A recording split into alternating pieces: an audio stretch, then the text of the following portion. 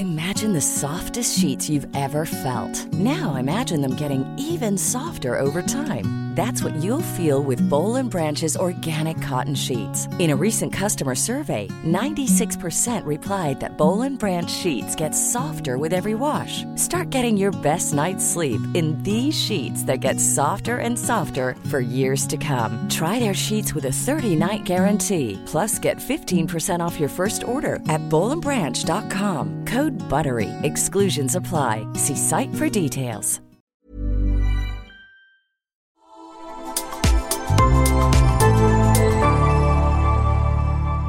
Asennemedia. Kaupallinen yhteistyö Oslo SkinLabin kanssa. Hei Krista, mitä sulle tulee mieleen sanasta rutiini? Tylsä. Mutta sitten oikeastaan samaan aikaan tässä elämänvaiheessa myös turvallinen ja hyvä. Rutiinit on kuitenkin ne, jotka pitää lapsiperhearjen koossa. Totta. Ja mä oon oivaltanut, että rutiineilla on ihan valtava merkitys mun hyvinvointiin. Hyvinvointi, se vaatii semmoisia toistuvia tekoja, jotka vahvistaa sitä hyvinvointia. Mun elämän on viime aikoina suorastaan vallannut semmoinen rutiinirakkaus. Joka aamu mä herään ja sit mä juon lasin kädenlämpöistä vettä ja puristan sinne sitruunan ja päivä alkaa ihanasti. Ihanaa, suorastaan runollista. Musta tuntuu, että mun rutiinit on uni, siitä mä en enää tingi. Ja toinen viime aikoina on vihdoinkin ollut ihonhoito. Ja aina ennen mulla oli tosi hyvä iho teininäkin, mutta 30 jälkeen iho ei ole kyllä ollut enää samassa kunnossa kuin ennen. No jep, ihan sama, mutta mä en oikein jaksanut tehdä sille asialle vielä ihan hirveästi. Mutta se ei ohjata oikeasti myöhäistä. Hyvinvointi, myös ihon. Se lähtee sisältäpäin. Ja nyt sisäisestä hyvinvoinnista on hyvää vauhtia muodostumassa myös mulle elämään kiva uusi rutiini. Ja siitä on kiitos Oslo SkinLabin The Solution Beauty Kollageenille, jota me ollaan päästy sun kanssa tässä viime aikoina testaamaan. Oslo SkinLabin kollageenijauheessa on siis kollageenia, eli proteiinia, jota esiintyy luonnollisesti kehossa ja joka pitää ihon kiinteänä ja joustavana. 25-30-vuotiailla kollageenipitoisuudet laskevat 1-2% vuodessa, eli ryppyjä syntyy helpommin. Oslo SkinLabin kollageenin onkin säännöllisessä käytössä havaittu madaltavan ryppyjen syvyyttä, vähentävän selluliittiä sekä tekevän ihosta kimmoisamman ja sileämmän. Sen käyttö on tosi helppoa. Mä sekoitan valmiiksi pakatun päiväannoksen aina vaikka lasiin kahvia tai vettä. Ja ruuhkavuosiarjessa ihan parasta on se, että Oslo SkinLabin jäsenenä uutta rutiinia ei helpolla unohda. Jäsenenä sä saat nimittäin uuden tuotepakkauksen kotiin toimitettuna 4 viikon välein. Eli jos säkin kaipaat ihon hyvinvoinnin rutiinia, mene osoitteeseen osloskinlab.fi. Ja kun ryhdyt jäseneksi, saat alekoodilla ruuhkavuosia 60% alennuksen ensimmäisestä The Solution-pakkauksesta. Lisäksi saat myös jatkuvan 30% alennuksen kaikista lähetyksistä. Me toivotetaan sulle monia hyvinvoinnin hetkiä ja rutiinirakkautta. Suomi tarvitsee positiivista puhetta perhe-elämästä. Sä kuuntelet Ruuhkavuosirakkautta podia, äänessä Krista sekä Heta. Ja täällä meidän kanssa Ruuhkavuosirakkautta on luomassa joka kerta uusi vieras. Me puhutaan ihan kaikesta. Perhearjesta, taloudesta, työelämästä, hyvinvoinnista, eli ihan koko elämän ihanasta härdellistä. Mä luen tänään tähän alkuun Tommy Tabermanin runon. Siitä jotenkin tuli mieleen meidän tämänpäiväinen vieras. Hymyilet aivan äkkiä niin kuin hymyillään. Silloin kuin oikeasti hymyillään, ilman syytä, niin kuin sanotaan. Yksikään hymy ei synny syyttä. Hymy on sielun ainoa tapa olla hetken näkyvillä, niin ettemme menettäisi uskoamme sen kaikkivoipaisuuteen. Hymyilet, jotta minäkin paljastaisin sinulle oman sieluni. Meidän tämänpäiväinen vieraamme on pienen pojan, Panchon äiti. Hän on hyvinvointivalmentaja sekä 2 suositun podcastin, Yes Girlin ja Bella Tablein juontaja. Hän opiskelee positiivista psykologiaa ja lieneekö opinnot vai mistä kumpuaa tuo hurmaava positiivisuus, jonka hän on tuonut tänään myös mukanaan tänne meidän podistudioon. Lämpimästi tervetuloa luomaan meidän kanssa Ruuhkavuosirakkautta, Petra Korpi. Voi kiitos. En mä kestä. Melkein kyynel täällä poskella. Mä kuuntelen tätä teidän alustusta. Ihanat naiset, kiitos. Ihanaa, kun oot täällä. Mitä sulle kuuluu tänään? Kiitos. Hyvää. Vaikka onkin, mä oon semmonen, mä vähän masennun tosta pimeydestä. Ja nyt kun tätä marraskuuta eletään, niin en valehtelisin, jos väittäisin, että se ei vähän tunnu. Mutta hyvää silti. Mä oon aloittanut mun päivän pizzalla, syömällä pizzaa. Ja Oikein. Kyllä. Ja tästä lähtee hyvä päivä varmasti käyntiin. Tänään me puhutaan itse asiassa siitä, että miten sä taistelet pimeyttä vastaan ilmeisesti aamupizzalla, mutta palataan siihen vielä myöhemmin. Hei, kerro, ketä sun perheeseen oikein kuuluu? Mun tähän omaan ydinperheeseen kuuluu mun mies Markku ja tämä meidän nyt about 8-kuukautinen poika Pancho. Ei ole hänen oikein nimensä, moni luulee näin, mutta tämä on tämmöinen hauska lempinimi, joka on jäänyt elämään ja se on jäänyt elämään. Mistä se tuli se nimi? Se tuli se nimi siitä, että me oltiin menossa ystävien kanssa syömään ja heillä on tämmöinen maailman söpöin poika Emilio. Olisiko Emilio 6 vuotta? Ja me kysyttiin Emiliolta, että silloin ei vielä tiedetty, että onko tulossa tyttö vai poika. Että jos tulee tyttö, niin minkä niminen, poika, niin minkä niminen hänestä pitäisi tulla. Ja sieltä ihan apteekin hyllyltä tuli, että jos on poika, niin hänestä tulee Pancho-Pekka. Ja jos tyttö, niin Mansikki Manner. Ja siitä se sitten lähti. Millainen Pancho on? Pancho on, no se nimikin kertoo aika paljon, tosi ihana ja vallottava tyyppi. Et tuntuu, että moni ehkä just hänen niinku ilmeisiin ja hymyyn ja silmiin ja muuhun kiinnittää huomiota. Ja toki niihin valtaviin poskiin, että hän on ollut ruoka-aikaan kotona.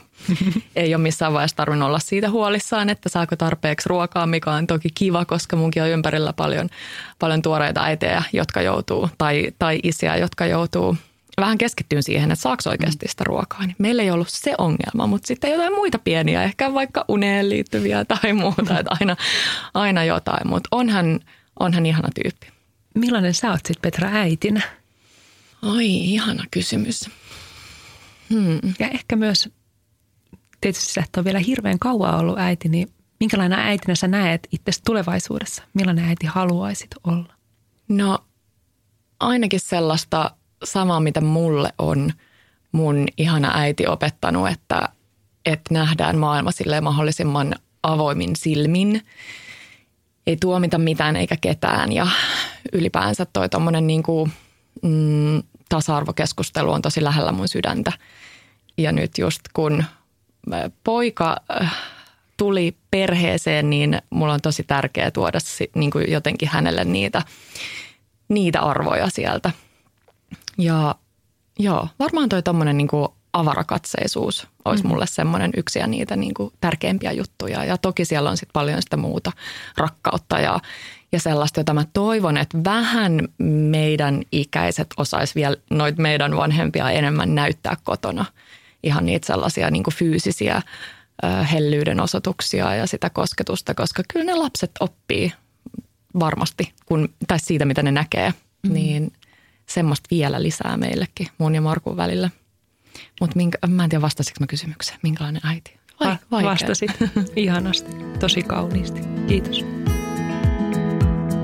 Teidän esikoinen syntyi siis maaliskuussa, oliko näin? Joo. Minkälaisia muistoja sulla on vielä raskausajasta? No mun mielestä toi on aika klassinen, että siinä kyllä niinku aika kultaa muistot. Niin. Nyt on ihan silleen, oi, olipa ihanaa olla raskaana.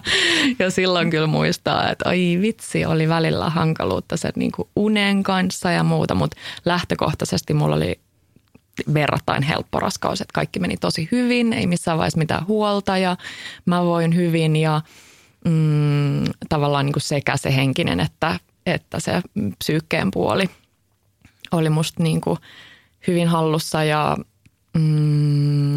siellä loppupuolella toki alkoi sitten se niinku fyysinen puoli vähän painaa ja kolottaa ja muuta, mutta joo.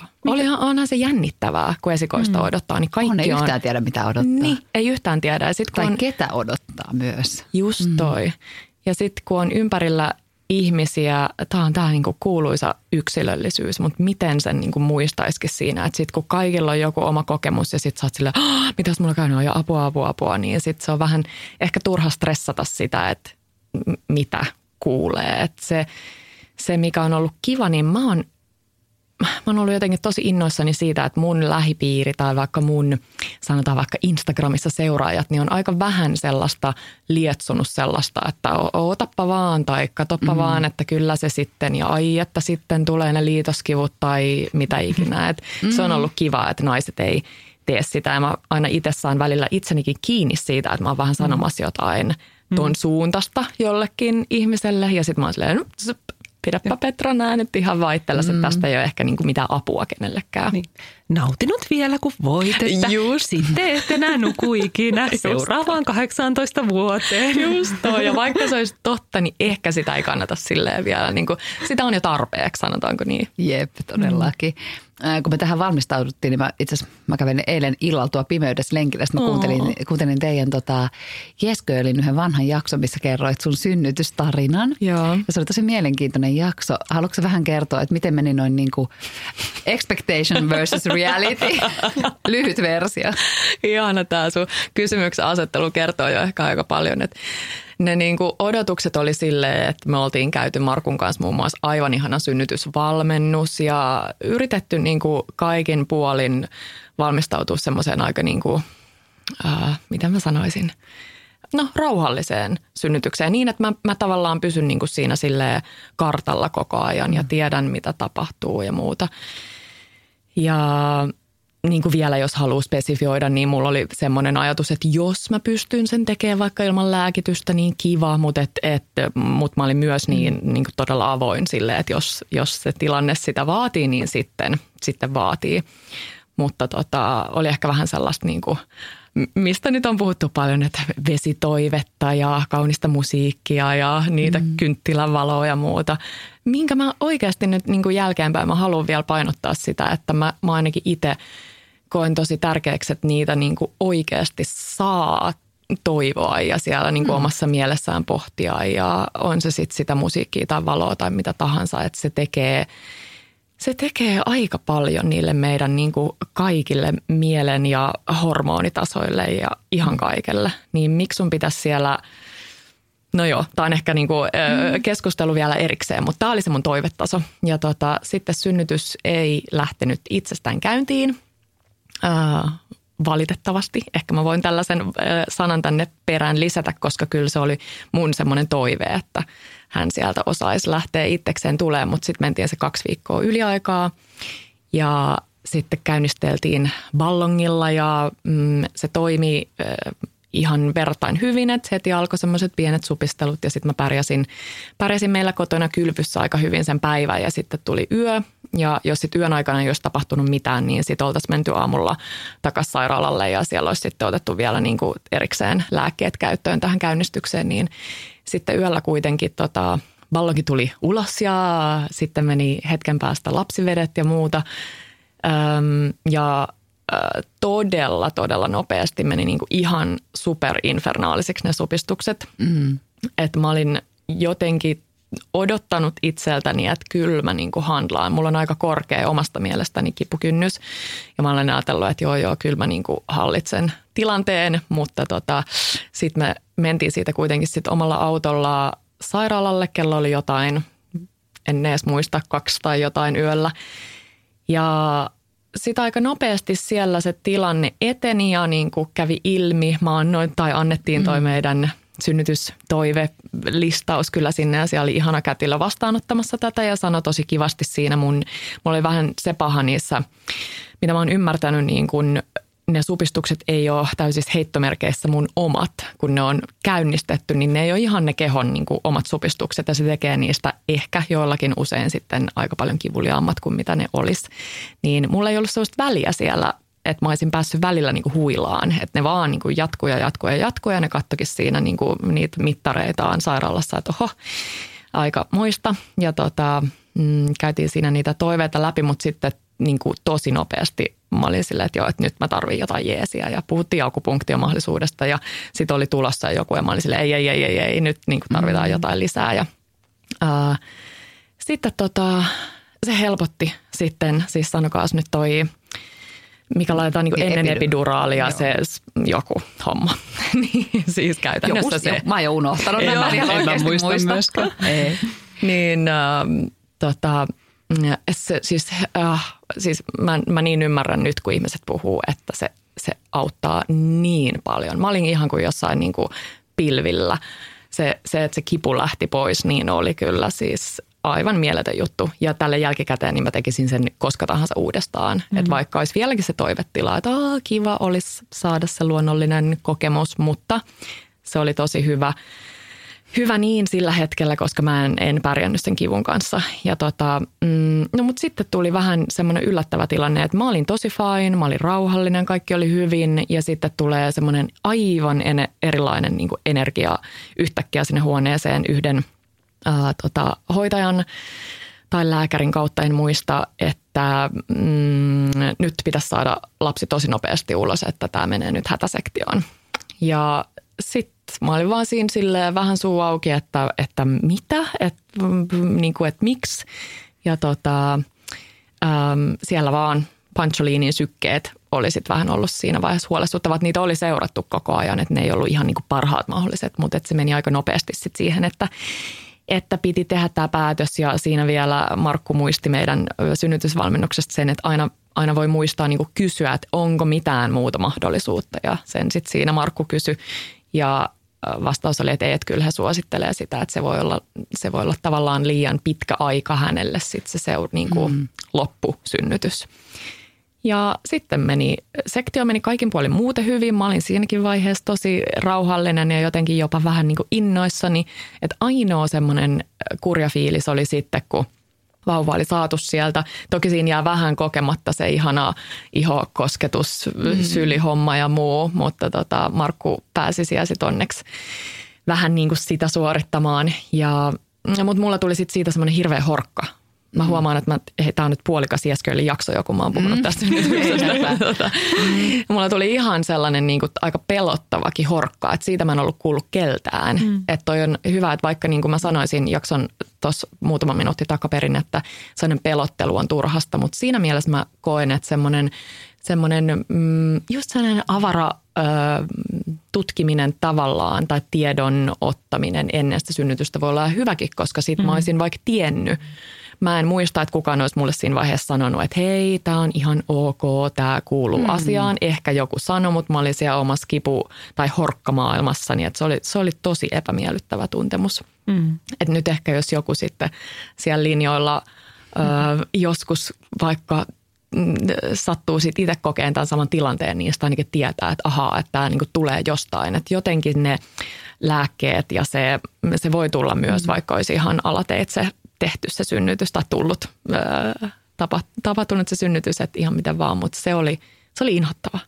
Mutta se on kuitenkin ihan yhtä arvokas kokemus. Niin kuin millä tahansa tavalla se lapsi tulee maailmaan. Kyllä. Se joskus unohdetaan. Se, niinpä. Ja sitten mä mietin, kun mä kuuntelin sitä jaksoa, että vitsi miten arvokas, että sä oot dokumentoinut sen, koska niin kuin, mä oon ainakin nyt jo onnistunut, niin kuin, totta kai muistan ne tietyt tunteet hyvässä ja pahassa kummastakin synnytyksestäni, mutta olisinpa mäkin nauhoittanut nauhurilla ääneen sen tarinan tavallaan itselleni jonnekin muistiin, koska ei sitä enää näin muutaman 5 vuoden päästä sitten edes enää muistakaan. Niin. Totta. Pancho voi joskus itse kuunnella sitten, miten hän on tullut maailmaan. Sanos muuta. Sitten vielä jos ajattelee tommosia vloggaajia, jotka vloggaa kaiken, niin sit olisi vielä se visuaalinen maailmakin, että sitä meillä ei sentään ole. Mutta mä muistan siellä leikkaussalissa, mä pyysin vähän niin kuin, tai rohkasin Markkua silleen, että kato nyt, mitä siellä tapahtuu, että kysy, saako se katsoa. Ja sitten kukaan ei vastannut, kun Markku oli silleen, että saako mä katsoa, niin kukaan ei vastannut hänelle mitään. Mä luulen, että se oli semmoinen, niin kuin, että on nähty niin monta pyörtyvää puolisoa sinne lattialle, että ehkä parempi niin, että ei tullut siitä sitä videomateriaalia.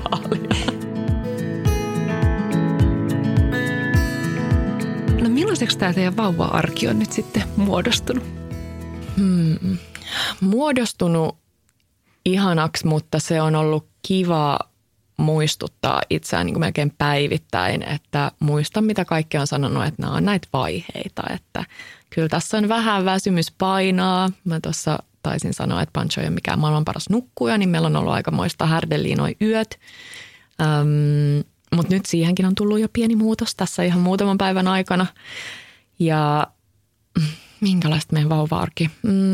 Mä sanoisin, että mä oon kyllä siitä tosi kiitollinen, että Markkukin yrittäjänä pystyy olemaan tosi paljon paikalla ja läsnä. Et se on kyllä mulle semmoinen, mitä mä jotenkin toivoisin kaikille muillekin. Että mä sanoisin, että mä saattaisin mennä vähän semmoiseen,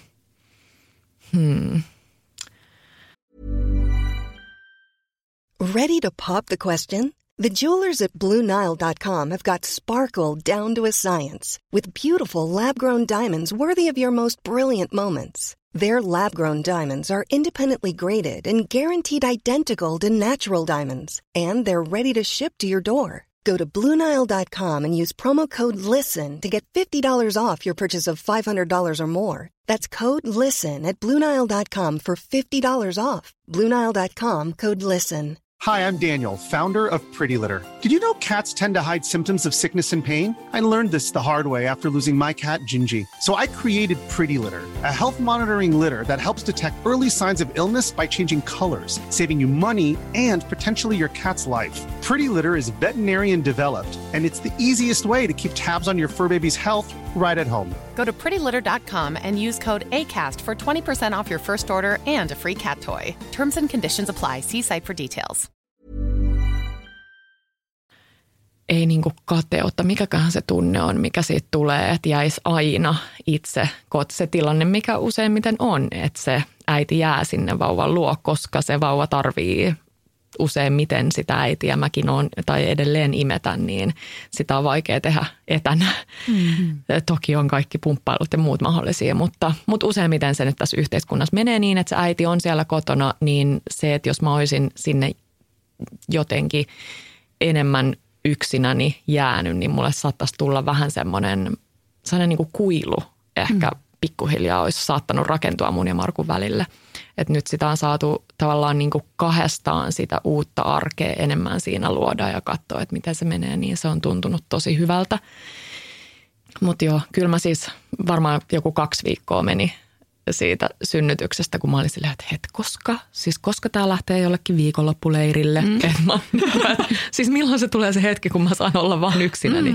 Että on se vaan niinku aikamoinen yllätys, että kun se sitovuus. Niin. Se on. Nopeasti se aika sitten vaan menee. Meidän 5-vuotias teki tänä aamuna itse smoothien. Älä viitti. Haki pakastimesta mustikat ja kauramaidon. Ja sitten mä katsoin vierestä, että mihin nämä vuodet meni. Mutta toi on just se ihana muistutus. Niin. Nyt mulle. Mutta sä oot itsekin jatkanut töitä tässä samalla, eikö niin jossain määrin? Joo, jossain määrin. Yrittää tehdä mahdollisimman vähän, mutta kuitenkin. Ja ne on niinku sellaisia kivoja, myös vähän semmoista omaa terapiaa. Tällaiset podinauhoitukset ja muut on tosi kivoja. Mitä kaikkea sä teet työksessä? No niin kuin muutenkin kuin nyt äitiyslomalla. No kyllä se aika paljon sinne, jos siellä on äiti linjoilla, niin aina jotenkin tuntuu, että noiden vanhempien ja varsinkin isovanhempien on vaikea ymmärtää, että mitä sä oikein teet työksessä. Mutta kyllä se on sitä sisällöntuotantoa paljon, että on se sitten täällä audiomaailmassa ääntä, eli podcasteja tai sitten Instagramissa tai artikkelituotantoa omille nettisivuille tai vaikka Hesariin kuukausittainen ruokahommeli tai muuta, niin tosi niin kuin, ja siihen tietysti paljon sitä sellaista kuvatuotantoa. Ja siellä taustalla aina tapahtuu kaikkea semmoista niin kuin testailua ja muuta. Se on myös iso osa sitä, joka vie aikaa. Miltä susta tuntui silloin, kun Pancho syntyi ja sitten sulla oli kuitenkin tämä sun työidentiteetti, joka tavallaan jatko elämäänsä, vaikka sun maailma mullistui ihan kokonaan? On siinä herranjestas omat haasteensa, josta olisi ihana jotenkin siis vitsi. Tähän väliin kirjavinkki Hanna Broderuksen Ainoa kotini. Oletteko kuunnellut tai lukenut? Mä en vielä ehtinyt, mutta se on kuulemma tosi hyvä. Joo, niin jotenkin yrittää aina niin kuin muistuttaa itselleen, että en mä tiedä, vähemmän ja hitaammin ja on ihan ok, jos ei. Mä oon paljon tässä käynyt itse läpi sitä, että on ok olla vaan vähän jotain sinne päin. Että mun ei tarvii olla, kun on aina semmoinen, mä huomaan itsekin, ei ole montaa mun Insta-kuvaa sitten, kun mä kirjoitin johonkin kuvatekstiinkin, että se on ihan ok, jos oot, tai että kunhan niin kuin oot paras versio itsestäsi. Ja sitten joku kirjoitti siihen, että mutta miten sä niin kuin oletat olevas aina niin kuin paras versio itsestäsi? Ja sitten mä olin silleen, totta. Että eihän sitä voi Mä oon tosi hyvä tyyppi silloin, kun mä oon parhaimmillani, mutta mä en todellakaan ole sitä aina. Niin sitten ehkä se, että vähän riisutaan niitä odotustasoja itse itseltämme ja sitä niin kuin yhteiskunnaltakin tulevaa. Et kun tuntuu, että niitä rooleja tulee vaan koko ajan lisää siihen harteiden päälle. Että nyt on tämä niin kuin äitiysjuttu, joka ei ole mikään ihan pieni rooli. Niin miten sitten pitäisi olla aikaa niille kaikille entisille rooleille? Onko sä jostain roolista joutunut luopumaan äitiyden myötä? No joo, eihän mun ystävät kuule varmaan musta välillä siis mitään. Että mä oon vielä vähän semmoinen, miten sanoisi, semmoinen ei nyt erakkoluonne. Ja varmaan varsinkaan jos seuraa mua ulkopuolelta, niin en vaikuta siltä. Mutta mä kaipaan tosi paljon sellaista yksinoloa ja muuta. Niin sit ehkä unohtuu se niinku kysymys laittaa niin kuin heidänkin suuntaan välillä, että hei, mitä kuuluu tai voidaanko nähdä kahvilla tai muuta, että kun on jo jotenkin valmiiksi niin paljon siinä lautasella. Ja mitäköhän muita rooleja on kärsinyt, puolison rooli kärsinyt varmasti, mutta sen me molemmat ymmärretään, että se on ollut hyvä jutella niistä kimpassa, että tämä on nyt tämä vaihe. Tämä on taas tämä vaihe, mutta se on hyvä muistaa, että ehkä sitten ystävät jaksaa siellä odottaa ja parisuhde myös. Oli itse asiassa tosi voimaannuttavaa. Mun yksi vanha työkaveri jutteli sitä, että kun hänen pojat on nyt vaikka 13 ja 11 tai jotain tänne päin, niin hän sanoi, että on ihan sellainen uusi kukoistusvaihe heidän parisuhteessa, että kun on niin paljon enemmän aikaa vaan kahdestaan, kun pojat on taas paljon kimpassa ja muuta, niin sitä odotellessa. Kun sua kuuntelee ja sun somea seuraa, niin kyllähän susta kuitenkin hehkuu semmoinen positiivinen asenne ja jotenkin ilo elämää kohtaan. Mitä positiivisuus merkitsee sulle? Mä tykkään hirveästi sellaisesta yhdestä sanonnasta, joka menee enkuksi about niin, että each morning we are born again, what we do today matters most. Että ei jää, mä oon vähän semmoinen ihminen, että jää herkästi niin kuin valvoo. Eikö mitä ne on?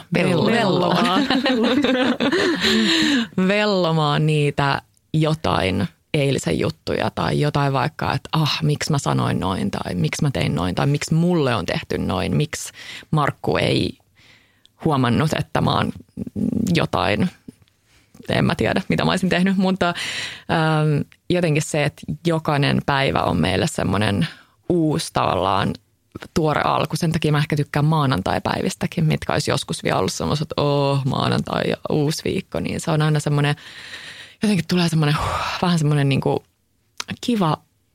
kiva fiilis. Sen takia mä ehkä koen, että aamut on mulle tärkeitä, että niissä on just sitä sellaista niin kuin uuden alkua, että vaikka olisi minkälainen niin kuin huono päivä takana tai huono viikko takana, niin sä pystyt aina tavallaan, niin kuin sun käsissä on se, että miten sä sitä niin kuin maailmaa katot ja mietit ja ehkä lähdet siitä niin kuin eteenpäin, etkä kato vaan sinne taaksepäin. Mun täytyy adoptoida toi ajatus. Mä oikeastaan elän vähän noin, mutta mä en ole koskaan ajatellut sitä noin konkreettisesti. Niin, en mäkään noin tiedostaen sitä. Joo, ihana ajatus. Sä opiskelet myös positiivista psykologiaa. Joo, opiskelen edelleen. Mä aloitin ne jo, me asuttiin vuosi New Yorkissa, niin mä aloitin ne silloin ne etäopinnot. Ihana Joilla-koulu täältä Suomesta. Ja mulla on se vielä vähän kesken. Pitäisi lopputyö väsätä vielä. Mitä positiivinen psykologia tarkoittaa?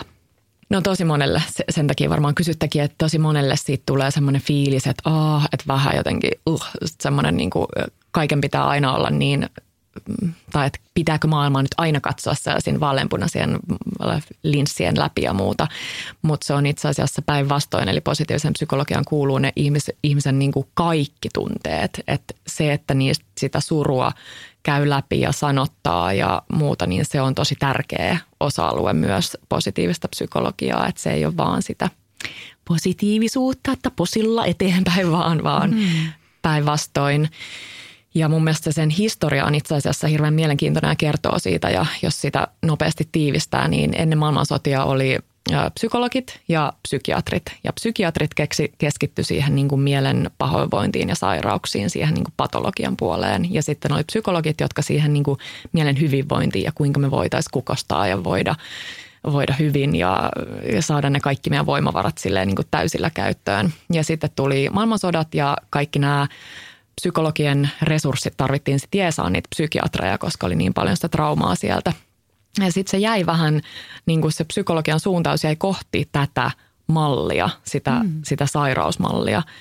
Ja jäi vähän niin kuin se, että tavallaan sitten se paras piste on niin kuin se nollataso. Mutta sitten tuolla 90-luvun lopussa niin alettiin pikkuhiljaa tämmöinen proffa kuin Martin Seligman alkoi sitten puhumaan, oli sitä ennenkin jo ollut, mutta että hän selkeästi alkoi sitten puhua enemmän tästä positiivisesta psykologiasta ja kuinka se on sitä, että just se, mistä mä puhuin ehkä, että miten meillä on niin kuin omissa käsissä se, että sanotaan, että meille käy jotain, meille jokaiselle käy niin kuin kamalia juttuja elämässä, niin positiivinen psykologia auttaa meitä ehkä käsittelee niitä ja pääsee niistä yli jollain tasolla tai niin kuin sillä parhaalla mahdollisella tasolla yksilöllisesti. Niin joo. Miten sä kiinnostuit siis just positiivisesta psykologiasta? No mun sisko Kiira oli opiskellut tätä aikaisemmin ja mä tiedän monta muutakin täältä Suomesta, muun muassa Roosa Nenosen ja muita, niin selkeästi semmoinen aihe, joka kiinnosti ehkä sen myötä. Se on usein, että jos joku muu on lukenut ja tykännyt, niin sitten siihen tarttuu. Mä jatkan nyt tätä vielä toisella runolla. Tänään on runopäivä. Tämäkin kuulosti Petra ihan sulta. Mä en kestä. Tämä on yksi mun lempirunoista ja sen on kirjoittanut Eeva Kilpi. Nukkumaan käydessä ajattelen. Huomenna minä lämmitän saunan, pidän itseäni hyvänä. Kävelytän, uitan, pesen, kutsun itseni iltateelle. Puhuttelen ystävällisesti ja ihailen, kehun. Sinä pieni urhea nainen, minä luotan sinuun. Voi vitsi. Millaisia tämmöisiä niin työkaluja tämä positiivinen psykologia on antanut sulle? Miten se on vaikuttanut sun omaan elämään, ajatusmaailmaan?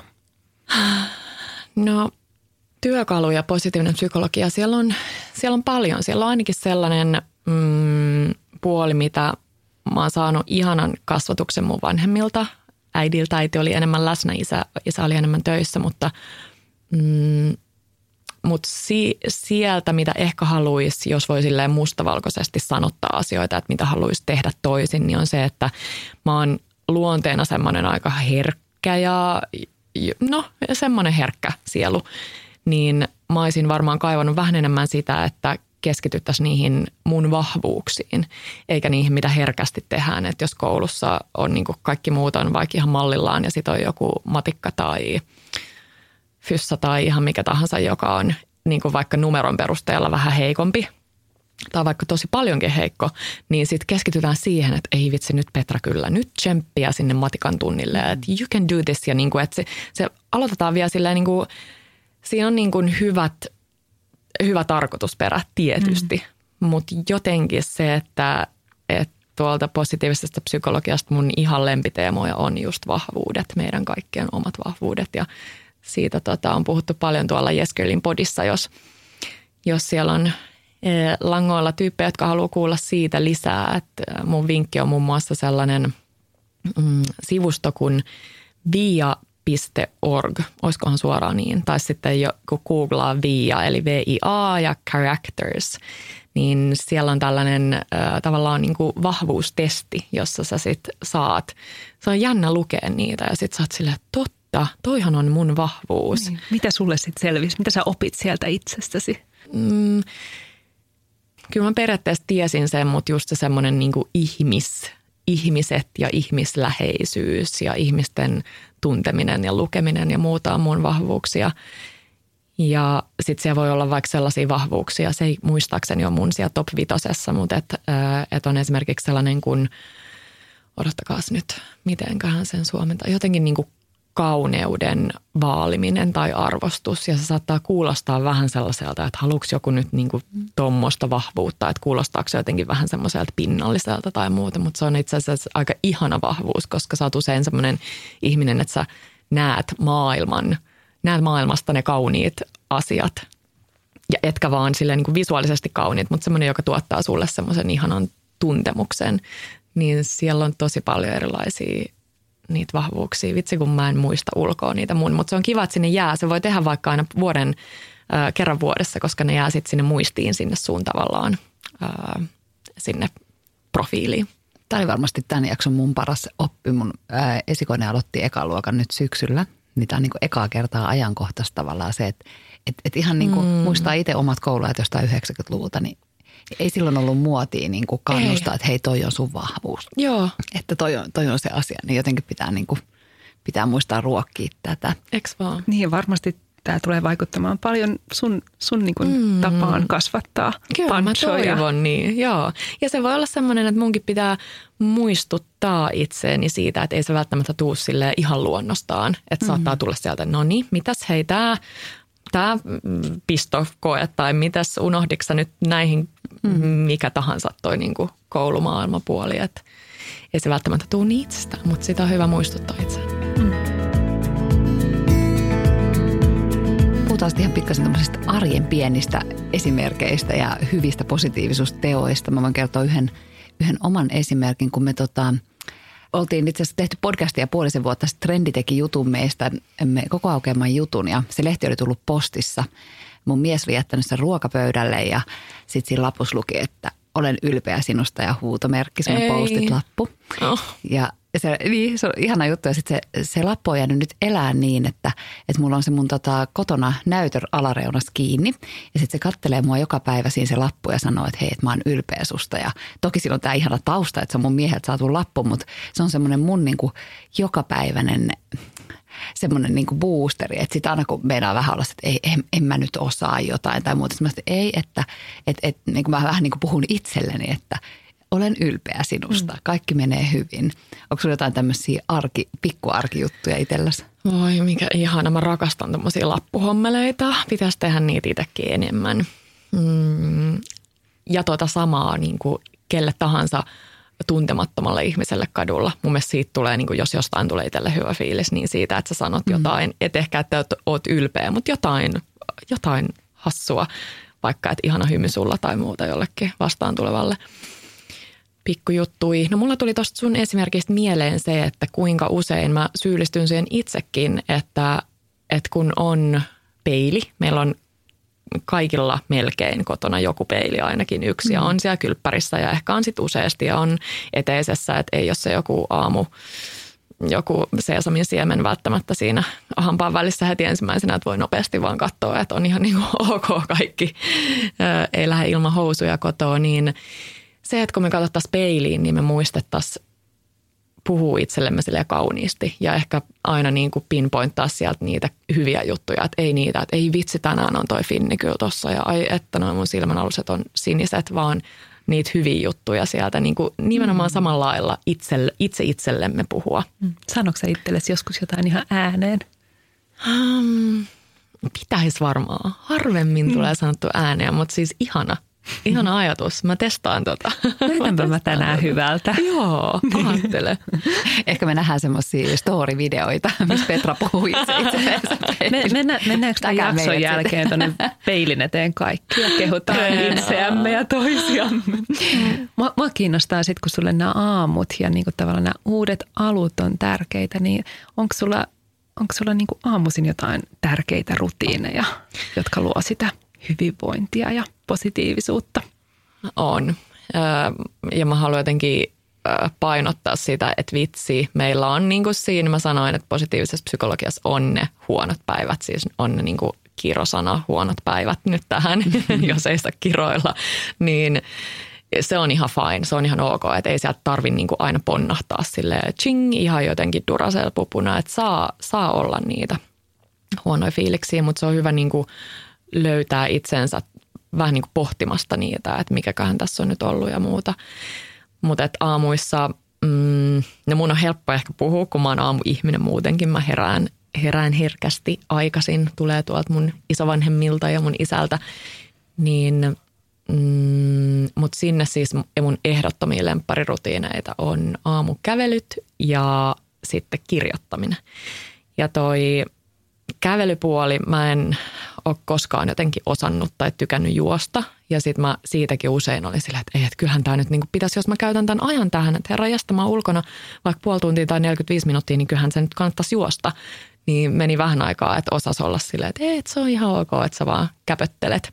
Niin nyt se on ollut ihana tietysti vaunujen tai kantorepun kanssa vielä semmoinen spesiaalimpi hetki, mutta mikä tahansa deadline tai aikataulu tai mikä muu painaa päälle on toki aamuja, kun ei vaan jostain syystä ehdi, että se kalenteri on niin tiukka, mutta että mä yritän tehdä sen. Sen aamukävelyn se antaa tosi paljon, siis pelkästään se happi ja se niin kuin luonnossaolo, että vaikka asuu Helsingin keskustassa, niin täälläkin on kivoja paikkoja. Ja se, mitä oikeasti nuo tutkimukset näyttää, niin on vaan se, että se luonto, ja sun ei tarvitse mennä siis keskelle metsää. Että se on vaan sellainen huono tekosyy, jos on silleen, no mut meille ei ole metsää lähellä, missä me asutaan, niin se semmoinen niin kuin puistofiilis, puistomaisemakin saa jo aikaan ne samat jutut meissä. Mutta toi kirjoittaminen on mun semmoinen uudempi ihastumisen kohde, että mä tuossa kun tämä pandemia alkoi, niin aloin kirjoittaa vielä enemmän aina aamuisin. Puhutaan tämmöisistä aamusivuista. Eli sellaisia sivuja, mihin sä kirjoitat ihan mitä ikinä sun mieleen tulee. Ja aluksi se voi olla vaikean tuntusta sillä, että siis mitä mä nyt tähän kirjoitan. Ja sitten jotenkin se vaan sit lähtee siitä liikkeelle. Niin ensinnäkin siis mikä muisto, vähän tommoinen päiväkirjatyyppinen. Mutta se tekee jotenkin, se vaan puhdistaa niin paljon. Mitä sä kirjoitit tänä aamuna vai onko se salaisuus? Ei se ole salaisuus. Ootas nyt, muistaisinkohan mä, kun aina välillä se on vaikeampaa, välillä helpompaa. Odotan nyt on tää aamu. Mä taisin myös kirjoittaa. Mä kirjoitan hirveän usein. Puhutaan myös siitä, että voi kirjoittaa tällaista kiitollisuuspäiväkirjaa. Aamulla vaikka 3 aihetta, mistä on kiitollinen ja mitä vaikka odottaa päivässä ja sitten illalla jotenkin reflektoida sitä, että miten meni.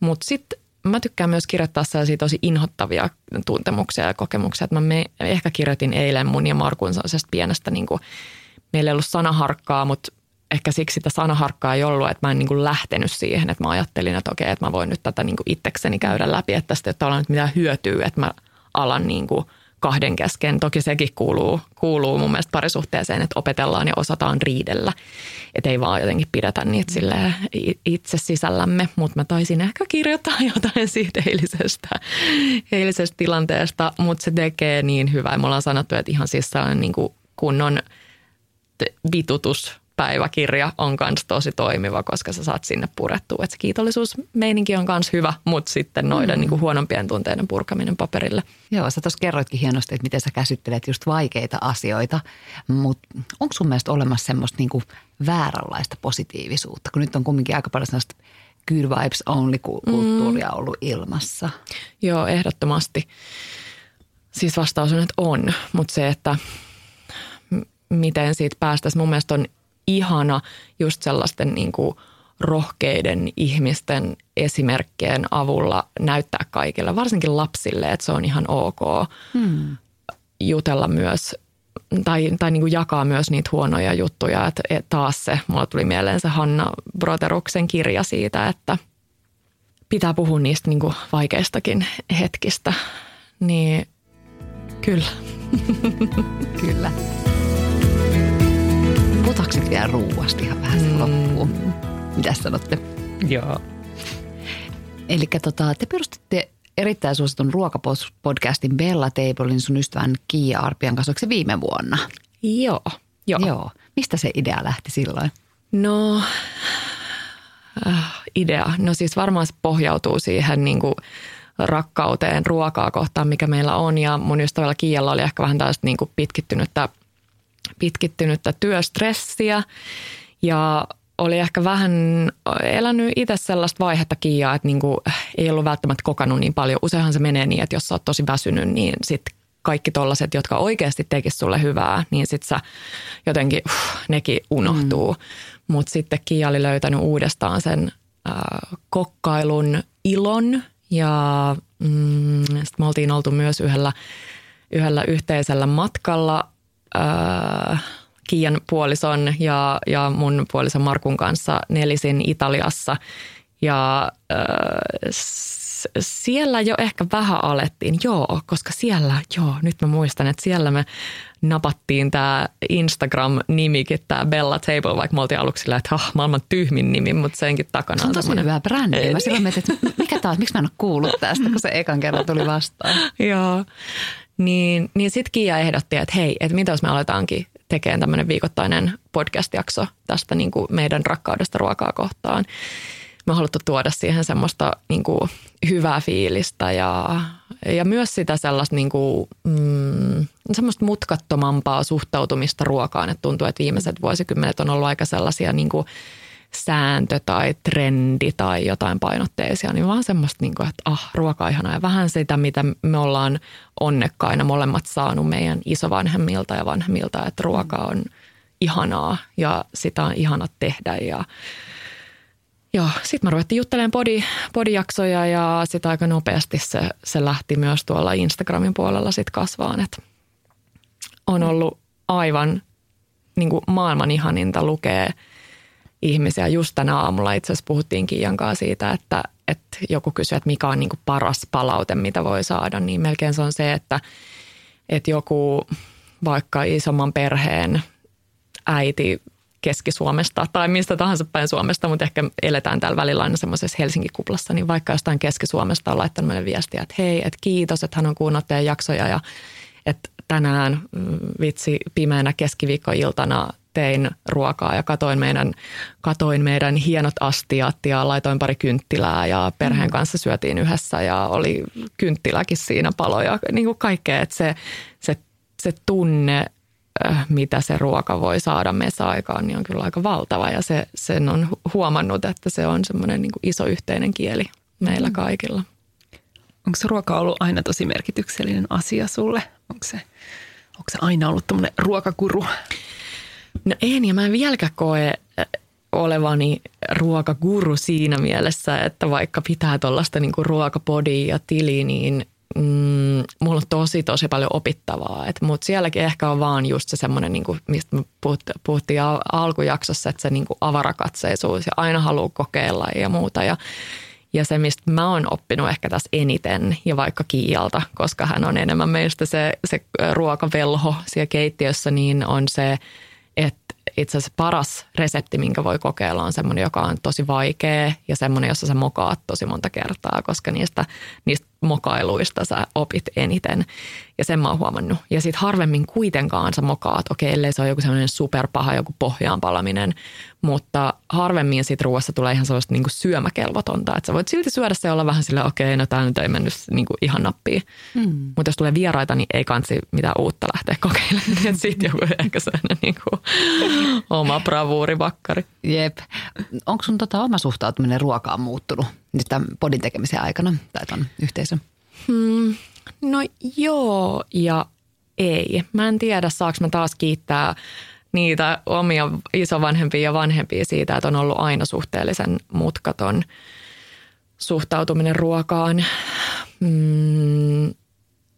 En mä tiedä. Se on vaan niinku, se ilo siitä, että on jotenkin saanut ehkä tuotua. Ja kyllä mä nyt niinku huomaan myös itsessäni sen, että on enemmän sitä niinku lempeyttä ja semmoista sitä armollisuutta, että on se sitten just se peilikuva tai mikä tahansa ja on mitä ikinä raskauskiloja tai muuta ja joo, monessa mielessä semmoinen niinku lempeys itseämme kohtaan ja se liittyy tai tulee paljon sieltä ruokamaailmastakin ja siis vitsi, me tarvitaan ruokaa, me syödään monta kertaa päivässä, niin ne on tärkeitä hetkiä. Mutta se, mistä mulla olisi esimerkiksi vielä tosi paljon petrattavaa, niin on semmoinen, niin kuin, puhutaan vähän ehkä semmoisesta mindful eating, että ei söisi läppärinkaa tai puhelimenkaa tai muuta, niin se on ainakin sellainen haaste, minkä mä itselleni vielä tässä heitän, tulee tehtyä liian usein. Mites Pancho, onko se päässyt jo Bella Tablen herkkujen pariin? Millaista ruokakulttuuria sä hänelle haluat opettaa? No vitsi, sellaista samanlaista avointa maistelua ja samalla ymmärtäen sen, että vaikka mä tekisin mitä, niin hänellä on sitten ne omat niin kuin keinonsa. Et toki on aina se esimerkki ja me yritetään aina niin kuin olla läsnä siinä, että jos hän syö jotain aamupuuroonsa tai muuta, niin mekin saatetaan syödä jotain omaa annosta. Että tekee siitä semmoisen kivan hetken siitä syömisestä, että se ei ole vaan sellainen, nyt pitää vitsiä, tästä tulee sotkua ja koska onhan se myös vähän semmoinen ahdistava juttu. Niin, ruoka ei kuitenkaan ole pelkästään ruokaa, se on paljon muutakin. Kyllä. Just sitä. Se on se yhteinen hetki. Ja... Kyllä, just se. Mutta ollut kiva huomata, että selkeästi ruoka niin kuin kiinnostaa häntä ja innostaa, että se on semmoinen mieluisa juttu. Ainakin nyt, mutta että jos siellä on, mä tiedän, että on paljon ihmisiä, jotka stressaa siitä, että mä yritin tehdä kaikkeni ja mun lapsi ei syö tai on tosi nirso, niin musta tuntuu, että vaikka sä tekisit mitä, niin voi vaan olla. Että sit pitää vaan venttaa, että kyllä se voi vielä vaihtua ne mieltymykset vaikka vasta joskus 20 jälkeenkin, että semmoista se on. Kyllä. Ihanaa, miten sä säteilet, kun puhut ruuasta. Jotenkin se on ihan ihana aihe. Mutta mistä sä unelmoit just nyt? Mikä kysymys. Tämä on musta aina niin ihana ja samalla vaikea. No, musta tuntuu, että tosi moni muukin unelmoi tällä hetkellä sellaisesta niin kuin, sit sellaisesta vähän hitaammasta tekemisestä ja siinä mielessä niin kuin armollisuudesta itsensä kohtaan, että just kun mä puhuin niistä rooleista, niin että ei koko ajan soimaisi itseensä, että vaikka se ei tule edes ulkopuolelta se soimaus, vaan nimenomaan me asetetaan se itsellemme, niin se, että ei tarvitse tehdä kaikkea niin täysillä. Että musta on nyt niin kuin kans se kulttuuri, että kun on ollut sitä, että good vibes only, niin on ollut myös se, niin kuin, että no niin, nyt täysiä ja vitsi, kyllä sä pystyt yhdistämään ja ura ja äitiys ja kaikki ja pitää olla jotenkin niin menestynyt monella saralla ja monessa roolissa, niin ehkä vähän se, että ottaa siitä niin kuin askeleen taaksepäin ja sillä, että mitäs mä nyt oikeasti. Ja se, että mulla on jäänyt mieleen tuolta Esa Saarisen Tulenkantajat-konferenssista varmaan melkein 10 vuoden takaa semmoinen juttu, jonka Esa sanoi, että olisi tosi tärkeää, että meillä olisi tosi usein, mä en tiedä onko tämä enemmän joku naisten juttu, tämä sukupuolien jaottelu on ehkä vähän tyhmää nykypäivänä, sitä tehdään liikaa, mutta jos mä ainakin tämmöisen empiirisen tutkimuksen mun ystäväpiirin teen, niin se on enemmän me niin kuin naiset, jotka tekee sitä, että siinä omalla olkapäällä on semmoinen tyyppi, joka niin kuin vaatii ihan hirveästi ja sanoo, että no niin nyt sun pitäisi tehdä sitä ja tätä ja paremmin toi ja mä voin vaikka lähteä tänään nyt tästä bodystudiosta ja olla silleen, ei vitsi, mä en osannut vastata siihenkään kysymykseen versus se, että mä olisin silleen, että no mut hei, sehän meni ihan kivasti. Niin, oli kiva keskustelu. Niin, just niin. Niin että sinne toiselle olkapäälle pitäisi saada se, niin kuin, se sellainen kunnon tsemppari, se sun postit-lappu, että hei mä oon ylpeä susta, että tää menee hyvin ja you got this. Niin sitä lisää meille. Ja ottakaas, mulla oli joku juttu mielessä, miksi mä tämän Esan opin tähän sanoin. En nyt muista. Se on ihan okei. Unelmoit myös hyvistä yöunista. Ehdottomasti unelmoin hyvistä yöunista ja toki siis reissaamisesta nyt, kun maailma on silleen edes vähän auki ja mökkeilystä, mökistä ja ehkä just siellä siitä niin kuin hitaudesta ja muusta. Samoin. Mökki on aika kiva. Eks vaan? Mä ainakin selailen Oikotiellä joka päivä kaikki loma-asunnot ja ajatusshoppailen siellä. Hei, meillä on jokaisen jakson lopussa Ruuhkavuosirakkauden 3 kepeää. Eli me kysytään 3 kysymystä ja toivotaan niihin aika nopeita vastauksia. Kenet sä, Petra, haluaisit kuulla Ruuhkavuosirakkautta podcastin vieraana? Oi, ehkä mä vastaan se Hanna Broderuksen. Mikä olisi sun semmoinen ruuhkavuosirakkauden teesi? Ajatus, joka kantaa sua läpi näiden vähäunistenkin vuosien, hetkien. No varmaan se. Tämä on nyt nämä, mitä mä oon tässä jaksossa jo puhunut, tulee mieleen. Sitten sanotaan, että se on joku Buddhan quote, se, että joka aamu me herätään uudestaan, että se mitä me tehdään tänään, niin se merkitsee. Haluaisit sä loppuun vielä lähettää terveiset kotiin? Voi, Pancholinille terveisiä. Ihanaa. Ikävä tulee. Kyllä mä ymmärrän nyt sen, että tosi paljon on joutunut vähän niin kuin riisuun niitä. Tai niin kuin, että nyt mä tajun sen, että ennen kuin tulee vanhemmaksi, niin mäkin jopa huomaan, että mä asetin niitä, että noin mä en ainakaan tee, tai vitsi, tota mä en kyllä, ja ei meidän lapsi noin tee, ja nyt on joutunut jo syömään sanojaan, että ei kannattaisi ehkä ennen kuin siinä on itse siinä veneessä, niin sano oikein yhtään mitään siihen liittyen, että joo, sitä kuuluisaa armollisuutta lisää. Kiitos Petra, kun tulit luomaan meidän kanssa ruuhkavuosirakkautta. Ihana, kiitos teille, oli ilo olla. Kiitos. Seuraa meitä Instassa @ruuhkavuosirakkautta ja laita poditilaukseen, niin kuulet ensimmäisenä, kun uusi jakso ilmestyy. Moi moi! Moikka moi! Moi moi!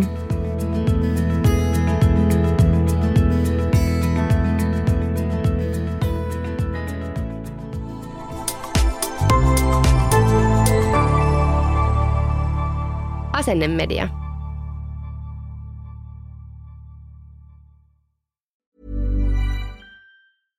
Imagine the softest sheets you've ever felt. Now imagine them getting even softer over time. That's what you'll feel with Boll & Branch's organic cotton sheets. In a recent customer survey, 96% replied that Boll & Branch sheets get softer with every wash. Start getting your best night's sleep in these sheets that get softer and softer for years to come. Try their sheets with a 30-night guarantee. Plus, get 15% off your first order at bollandbranch.com. Code BUTTERY. Exclusions apply. See site for details. Even when we're on a budget, we still deserve nice things. Quince is a place to scoop up stunning high-end goods for 50 to 80% less than similar brands. They have buttery soft cashmere sweaters starting at $50, luxurious Italian leather bags, and so much more. Plus, Quince only works with factories that use safe, ethical, and responsible manufacturing. Get the high-end goods you'll love without the high price tag with Quince. Go to quince.com/style for free shipping and 365-day returns.